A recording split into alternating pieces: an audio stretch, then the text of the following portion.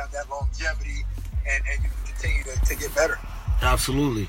And just to piggyback off of what you said, for those guys that are out there, because I've seen, and I know we talked about it maybe 2 weeks ago, the 7-on-7, the from going out of going through football season and then jumping into the 7-on-7 and then still having track, baseball, and basketball. So, there's a lot going on with the new generation of athletes, because it's just nonstop. It doesn't. There's nothing to stop. No, it's always going to continue with something.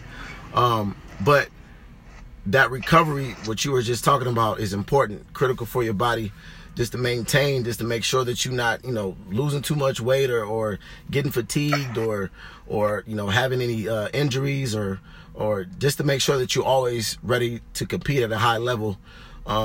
So with that being said too, that the recovery aspect, how important to you, being a former athlete and still are athlete, I will say.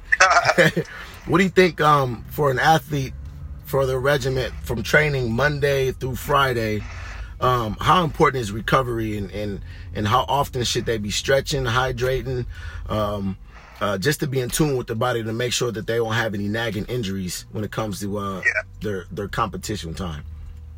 Yeah, for sure. I mean, I think it's more about, like, what I like to preach and teach is more about being a complete athlete. Mm-hmm.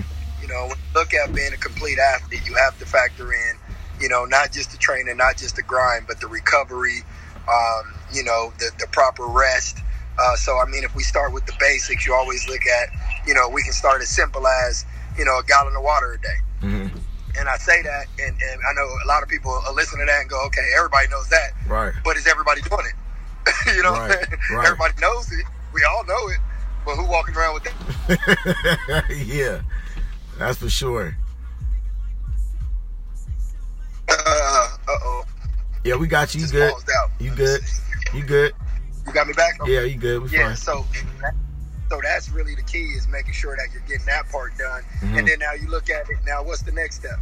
We want to grind. We want to train. We want to do all the work and all the high intense training.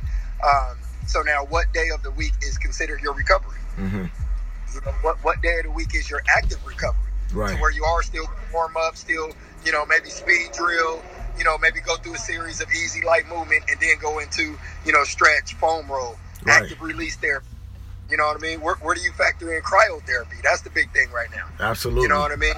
Cryotherapy, you got that, which I call it the modern day ice bath. Right. I mean, so you got that.